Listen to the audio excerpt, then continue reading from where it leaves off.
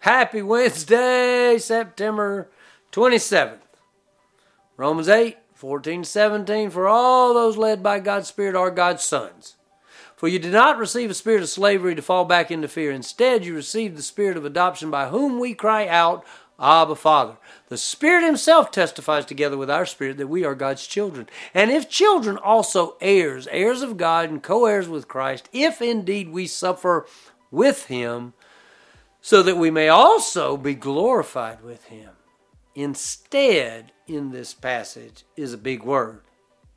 What he's saying is this, not that.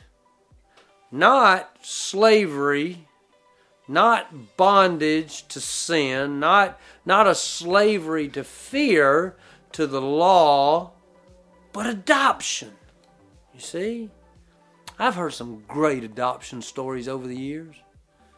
Kids that were loved and wanted. But I've also heard some not so great adoption stories. See, ours is a great adoption story. We've been adopted by the Creator of the universe. We've been adopted by the supreme, omniscient, omnipotent, omnipresent, all those big theological words that describe our God. And yet, we get to call Him Abba, Father.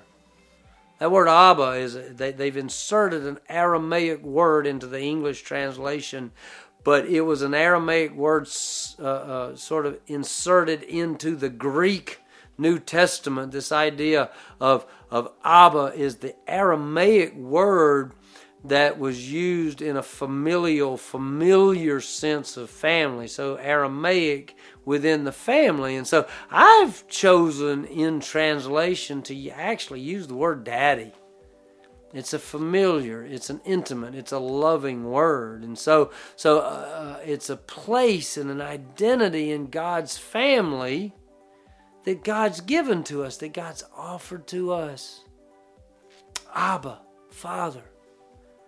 Heavenly Daddy. God, you're my heavenly daddy.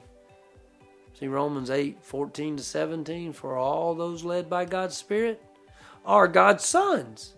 For you did not receive a spirit of slavery to fall back into fear. Instead, you received the spirit of adoption, by whom we cry out, Abba, Father. Heavenly Daddy. The Spirit Himself testifies together with our spirit that we are God's children. And if children, also heirs, heirs of God and co-heirs with Christ, if indeed we suffer with Him, so that we may also be glorified with Him. See you tomorrow.